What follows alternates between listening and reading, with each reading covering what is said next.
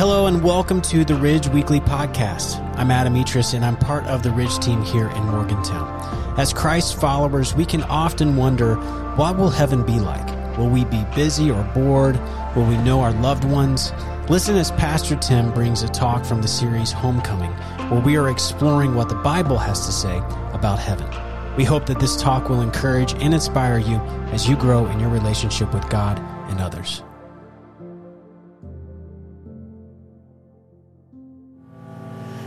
Good morning. Socrates, the Greek philosopher who was born about 470 BC, is the one who's attributed as saying this statement, or the one that likely made this statement: the more I know, the more I realize I know nothing. The more I know, the more I realize I know nothing. It's called the Socratic paradox. And over the years, I've heard different versions of this, almost always made by people that were quite smart, intelligent people like Aristotle and Einstein. They've also made similar statements as this, sometimes varying just a tiny bit. And even in the Bible, there's an example of a statement like this. It's in 1 Corinthians chapter 8 and verse 2, where Paul said, if anyone thinks he knows anything, he does not know it as he ought to know it. If you think you know something, you really don't know as you should know it. He wasn't saying, of course, that you can't know things. There are things that we can know. But what he was saying is what we know compared to what we don't know is, we know just a thimble amount of knowledge compared to all the knowledge that is out there. In addition to that, one of the versions of this statement is along the lines of the more you learn you don't know. You know, the more learned you'd become, you'd think that you would, think, well, now I know a lot. But the truth is, the more learned we become, the more we do realize we don't know anything. I want to illustrate it. This isn't my illustration. I'm not even sure who came up with it. But if we look at this circle here, we'd say, well, the things, whatever we know, fits in there. Everything you've ever thought, whatever, anything you could know, it fits in there. Everything outside of this, going for eternity, you don't know. We just don't know. We don't even know what we don't know. But when we gain some new insight or knowledge, and some have illustrated it like a little circle there, or some have just enlarged the entire circle, what happens is you bump into the knowledge you didn't have before, and suddenly you're raising a bunch of new questions. You think before people knew about computers or certain electronic things, they discovered something, and then suddenly it raised a whole host of new questions. Well, yeah, what about this? What about this? What about that? Questions you would have never thought to ask if you were not exposed to some new level of learning. So why am I talking about this? Because it's not a science class exactly. We're continuing our series called Homecoming, and I want to acknowledge up front that there's more we don't know than that we do know. There's so many questions. Even as I've been wrestling with this entire subject, this entire series, I've been asking myself a variety of questions, and I realize I don't know so many of the answers here. And I think part of the reason for that is that I don't think God wanted us to know too much, because it would freak us out. What if we really knew certain things? I don't know how we would even handle that. What I do want us to understand here today, and what I hope we walk away with, is this: that we need to look to heaven to learn about heaven. Now, I'm using the first word, heaven, here as a euphemism for God. If you were here last week, I talked about how when you say for heaven's sake, you mean for God's sake. We need to get our theology on this subject from the pages of the Bible. Because there are a lot of ideas out there in our culture that are just not accurate, and that's where I'm going to be spending our time this morning. I'm going to be raising 10 questions and also addressing some misconceptions that people have.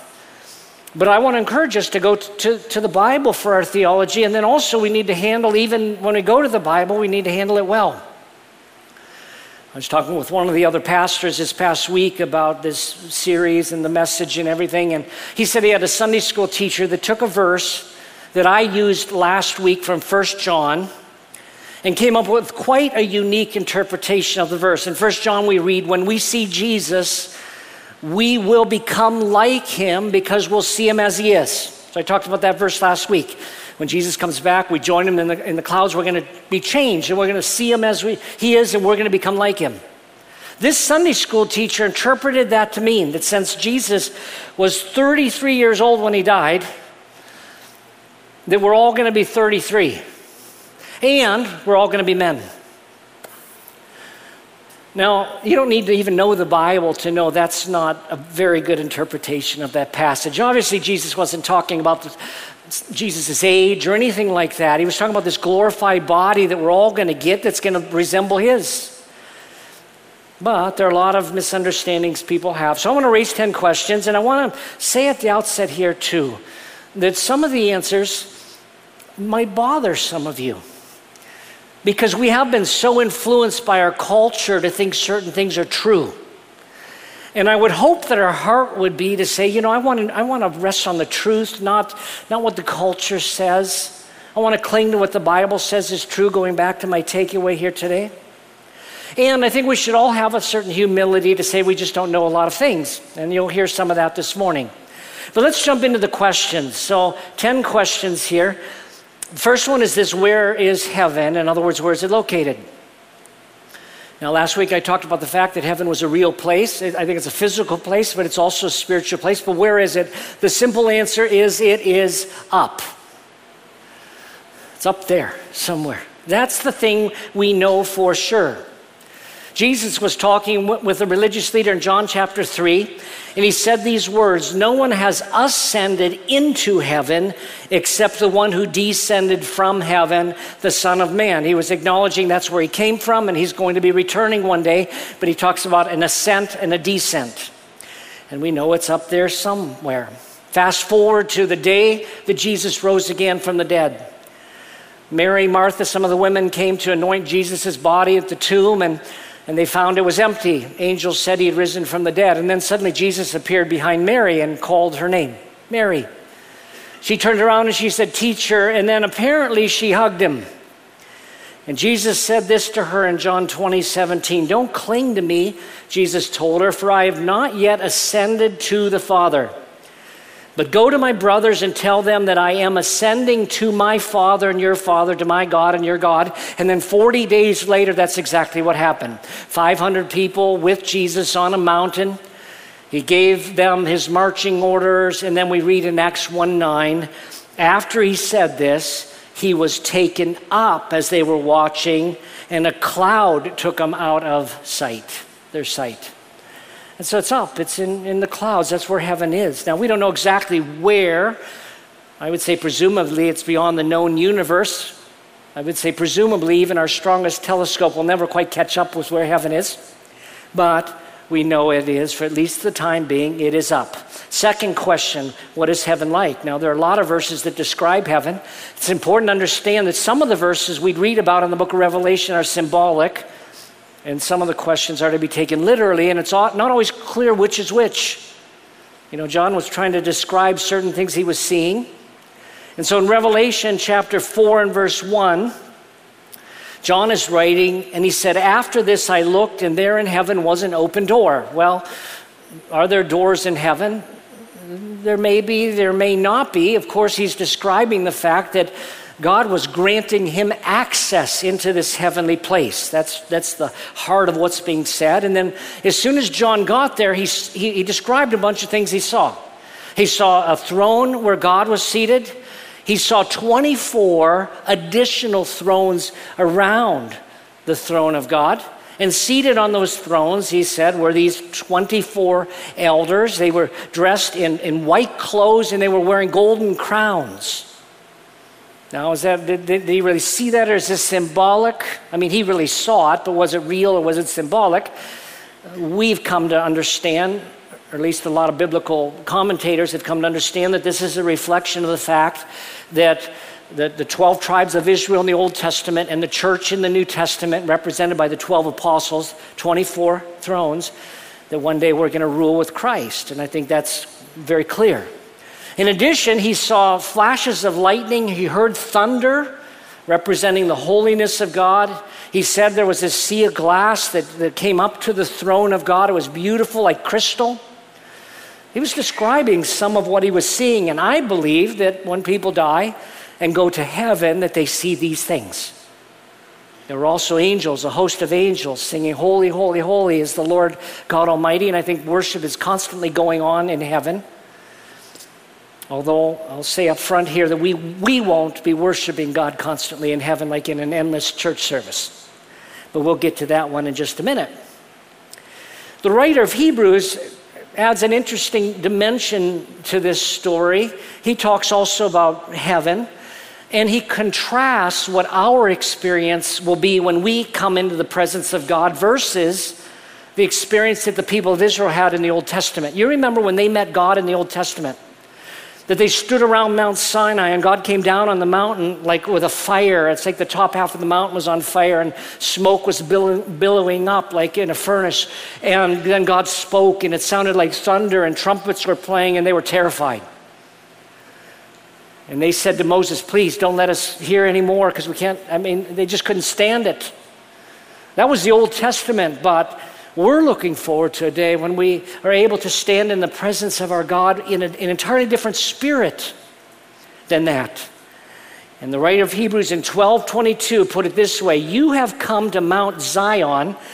Zion, by the way, is another name for Jerusalem. "You have come to Mount Zion, to the city of the living God, the heavenly Jerusalem." So there's a city in heaven, to myriads of angels in festive gathering. He's making the point that it's going to be like a party up there. It was hard for the people of Israel when they first met God and they needed to understand His holiness, but one day there's going to be a festive atmosphere in heaven and not fear.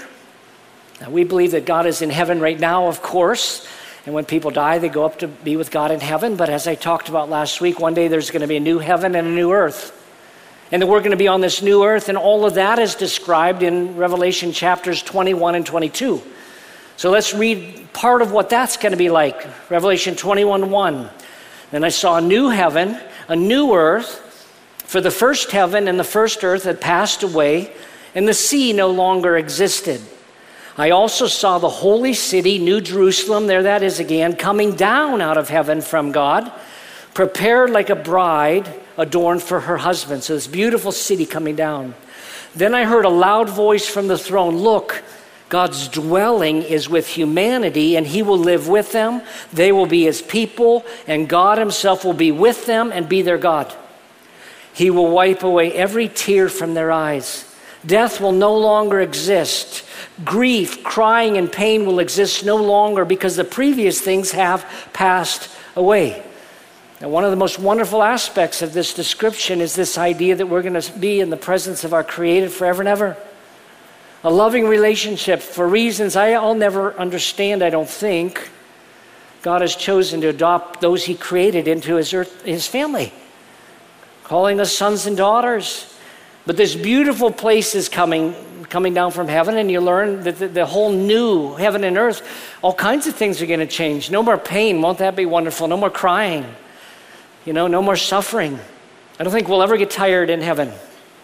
Revelation 22 continues to describe some of this. John, in writing about this, talks about this beautiful river that's coming out from the throne of God and the throne of Christ. And it's like crystal. It's just beautiful.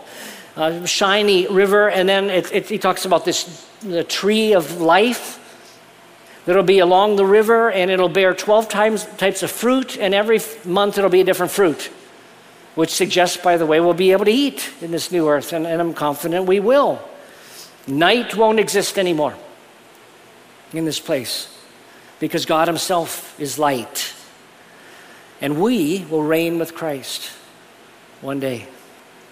Now, another interesting aspect of this situation is mentioned by Isaiah the prophet in Isaiah 65:17.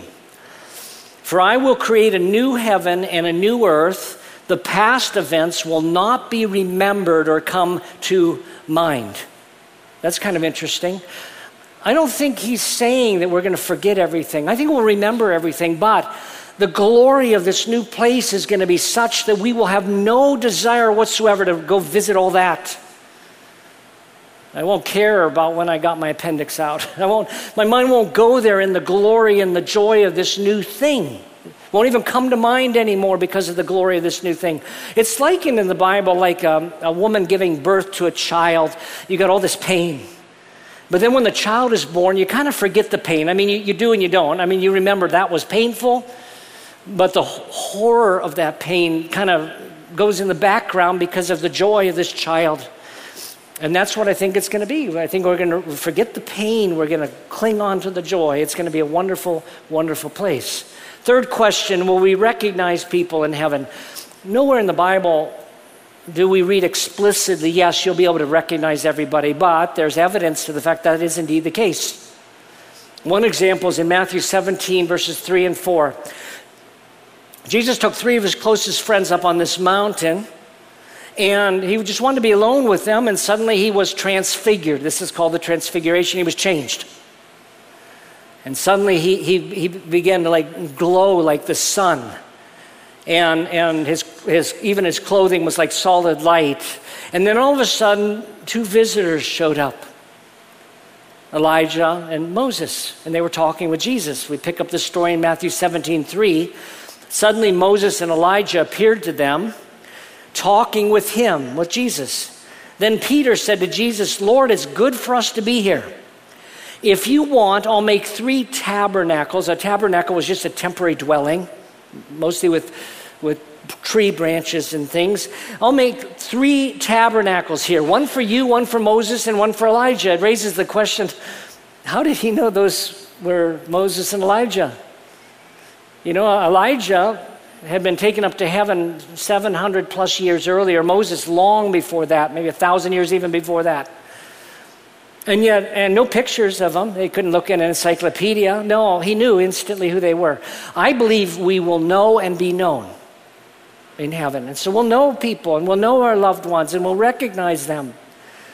And Paul had this perspective, I believe, in 1 Thessalonians 2:19 and 20, when he described the joy that he was going to experience in the future when Jesus came back in the clouds, and the believers in the church of Thessalonica would go to join Jesus in the air. And he said, that's going to be my joy when I'm up there with you and them in the presence of Jesus. And so in 1 Thessalonians 2:19 and 20, he said, for who is our hope or joy or crown of boasting in the presence of our Lord Jesus at his coming? Is it not you? You know, when Jesus comes back, where's my joy going to be? Where am I going to have this kind of a holy pride? What is it going to excite me on that day? It's you.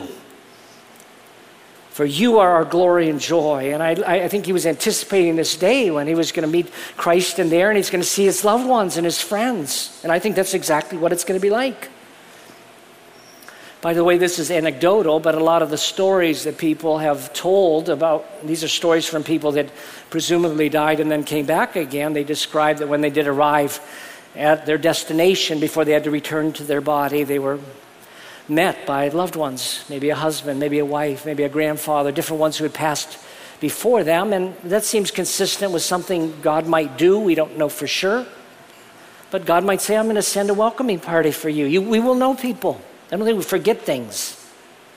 Fourth question, do babies and those unable to understand the gospel message go to heaven when they die? I'm convinced the answer is yes. I base it on a couple things. First of all, I think it's just the character of God. The character of God is that he's love. I think he's just.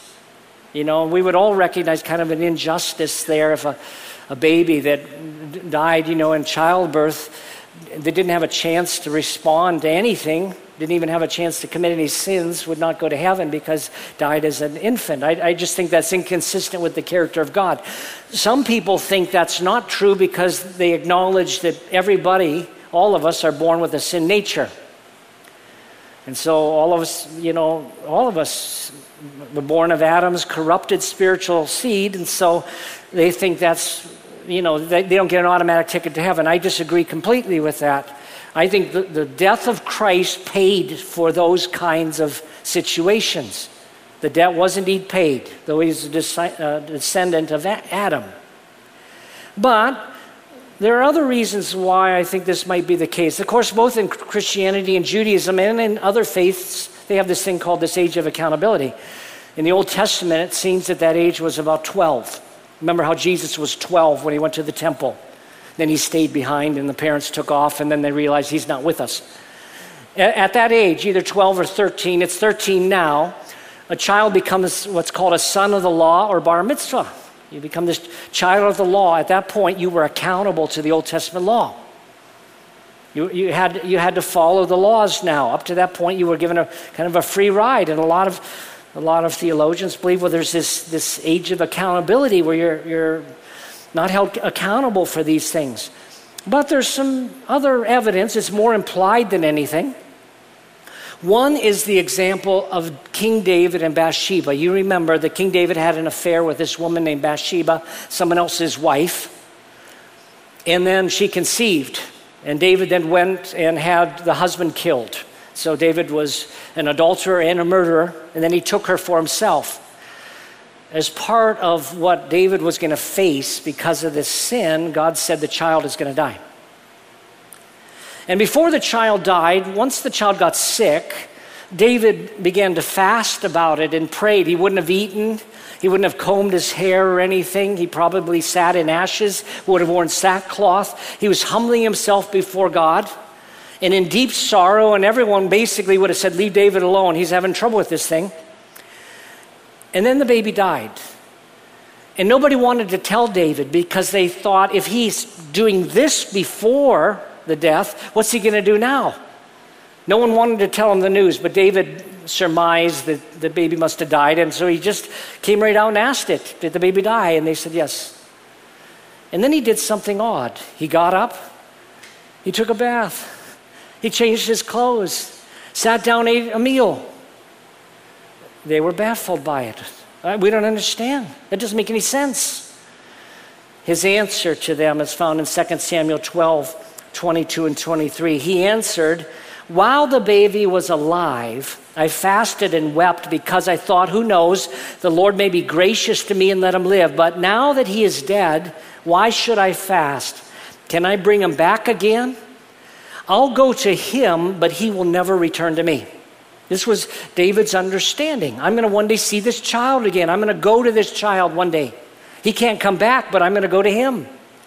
And I believe he was exactly right, and I think this reflects the theology of the people of their day. But I think it's also correct. We move to the New Testament, and there are inferences of words Jesus said that imply something like this. For example, in Matthew 18:3, where Jesus said, I assure you, unless you're converted and become like children, you will never enter the kingdom of heaven. He said things like this a lot. You got to become like a child. Implying that the children have what it takes is what the implication is. And so I'm convinced this is indeed going to be the case, that we'll see those loved ones who were unable to respond. Number 5, fifth question, will we be married in heaven? This is an answer, one of the ones that might cause some to be disturbed a little bit. I'll just tell you ahead of time, because the answer to this one is kind of clear, and the answer is no. I think we'll know the person, we'll love the person, we'll remember the person. I think we'll love them more than we did even in this life, but we will not have this eternal legal bond with that person that was true on this earth. I think the bond is broken at death. And so some of you, maybe you're celebrating because you thought, oh, I didn't want to. You think if I'm stuck with this person forever, or you've been wondering the question, what if I've had 3 husbands or wives or whatever, what do you do with that? But Jesus was clear on this one, and again, this is where we go back to, well, what did Jesus say about it? The story is found in Matthew 22, 28 to 30. The Sadducees, a group of religious leaders, came to test Jesus with a question that they thought they would get him with. The Sadducees did not believe in the resurrection of the dead. They thought when you died, that was it. So they pulled an Old Testament law called the law of levirate marriage. And this was in the Old Testament law. I'm glad it's not true today, but it was true in the Old Testament, that if a woman was married to a guy and the man died before they had any children, the brother of the deceased was supposed to marry her, have a child with her, and then the baby born would carry on the dead man's name and legacy. It would keep the property in the family.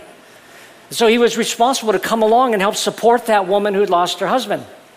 And it's called the law of levirate marriage. It doesn't apply today. But you can imagine, if somebody now were married and then the husband died, that the brother would have to come in. Well, the Sadducees came up with a ridiculous illustration. They said there was this woman who got married and her husband died, so the brother stepped in and performed his duty in levirate marriage. But then he died before she conceived, and another brother came in, and when all was said and done, this lady had 7 husbands. And so here was the challenging question for Jesus. So who's she married to? We pick up the story in verse 28 of Matthew 22. They say, in the resurrection, therefore, whose wife will she be of the 7? For they all married her. Jesus answered them, you're deceived because you don't know the scriptures or the power of God. For in the resurrection, they neither marry nor are given in marriage, but are like the angels in heaven. Now, when it says they're like angels in heaven, it doesn't mean in every regard. That's my next question. Do we become angels? No, it's saying in regard to this subject of marriage, don't you realize that, angels in heaven, they don't have husbands and wives. There's no marriage in heaven at all. And Jesus was saying that's going to be the case. Now again, I think we'll know our spouse, we'll love our spouse, we might even have a special relationship with our spouse, but it will not be this marriage relationship that we had. And again, for some, I think that's disturbing because you think, well, I love this person. I want to spend an eternity with this person. I think the reason this is the case is because we're called in the New Testament the bride of Christ. That I think when we get to eternity, there'll be one that we're going to devote our love to, complete love, and it's to Christ and to our Heavenly Father, not to some earthly connection that we had. 6th question, do people become angels when they die? I've hinted at this one, but the answer to that question is no. This one, again, is one that is clearer from the pages of Scripture that angels and people are of 2 different creative orders. This is clearly spelled out in a few places. That people are not angels, angels are not people. That we're different in that way. This goes all the way back to the creative story where angels had already been created, and then God was getting ready to create Adam. And we read in Genesis 1:6, then God said, let us make man in our image, according to our likeness. They will rule the fish of the sea, the birds of the sky, the livestock, all the earth, and the creatures that crawl on the earth. So we've been given the stewardship of this entire planet as people created in the image of God. Now in the present, angels are greater than we are in power.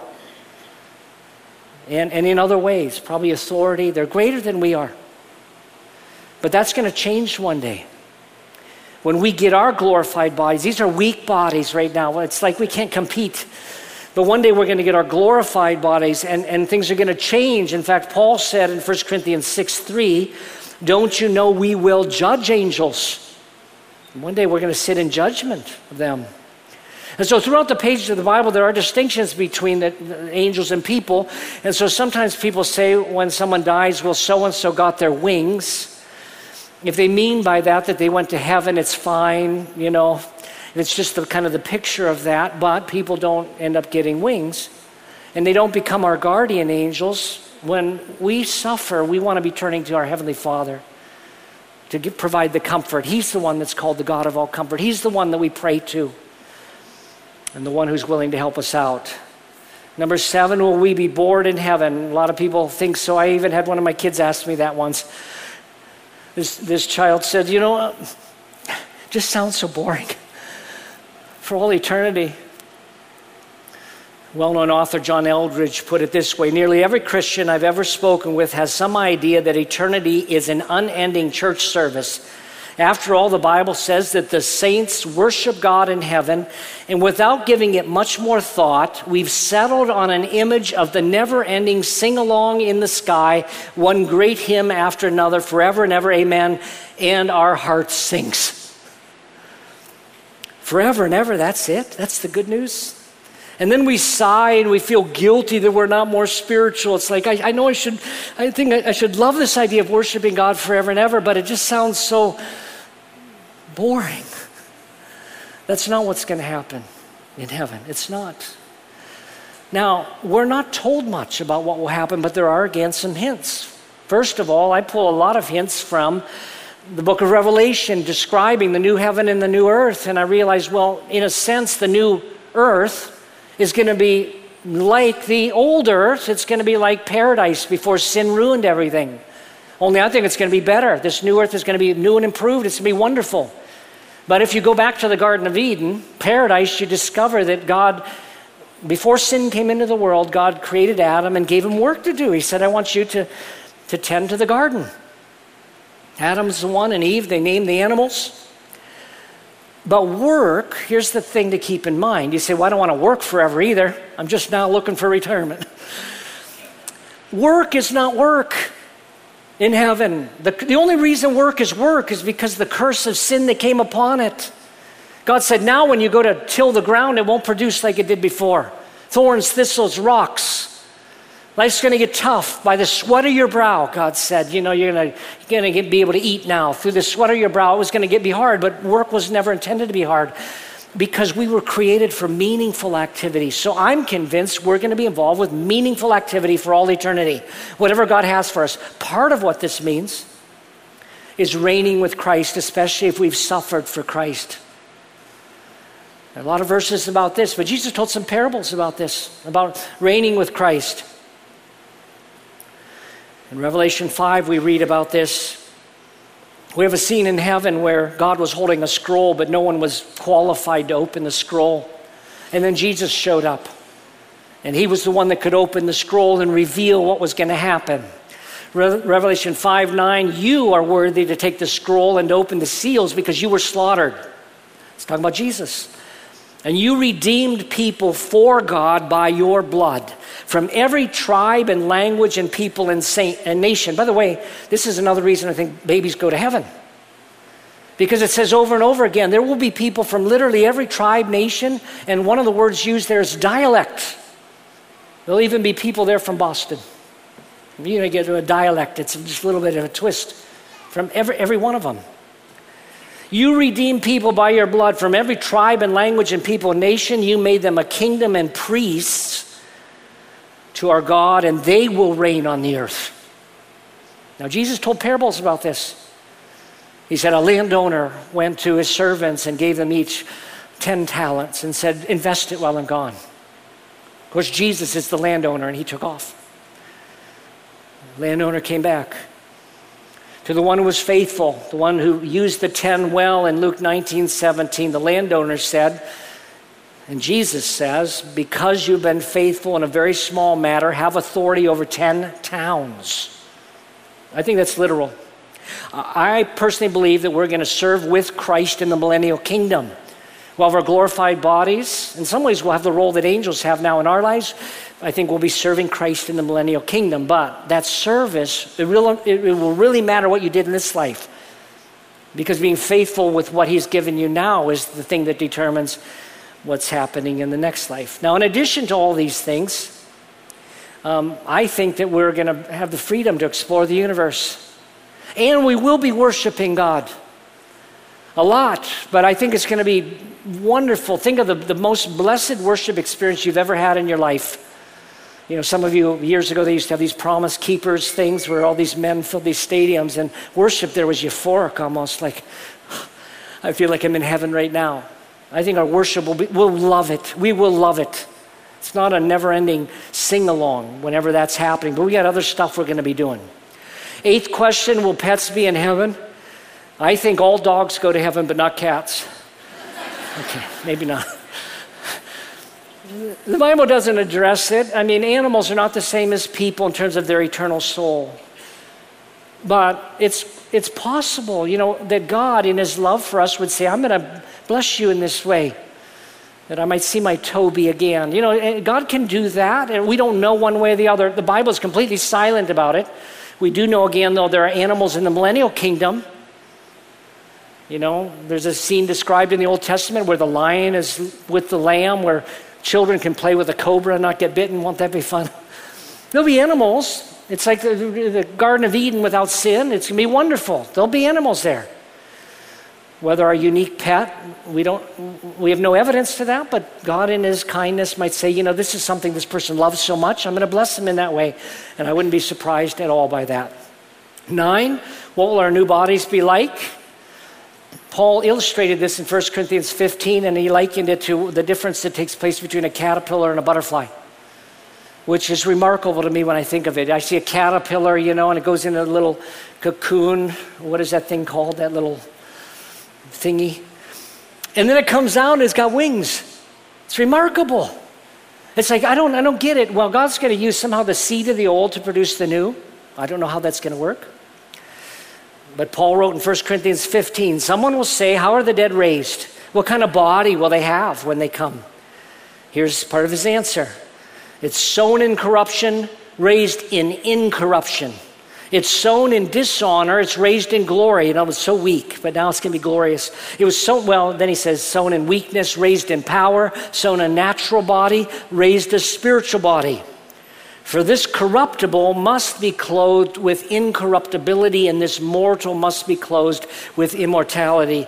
The simple answer is we're going to become immortal so that we can't die, and our body's going to be like that of Jesus. That's what we know. And you get a glimpse of that when Jesus would appear in a room with his disciples. I think we're going to have that ability to just show up. And yet, it was a physical body in some sense. Remember how Jesus said to Thomas, put your hand where my nail prints were. Feel it. I'm flesh and blood. And then he ate.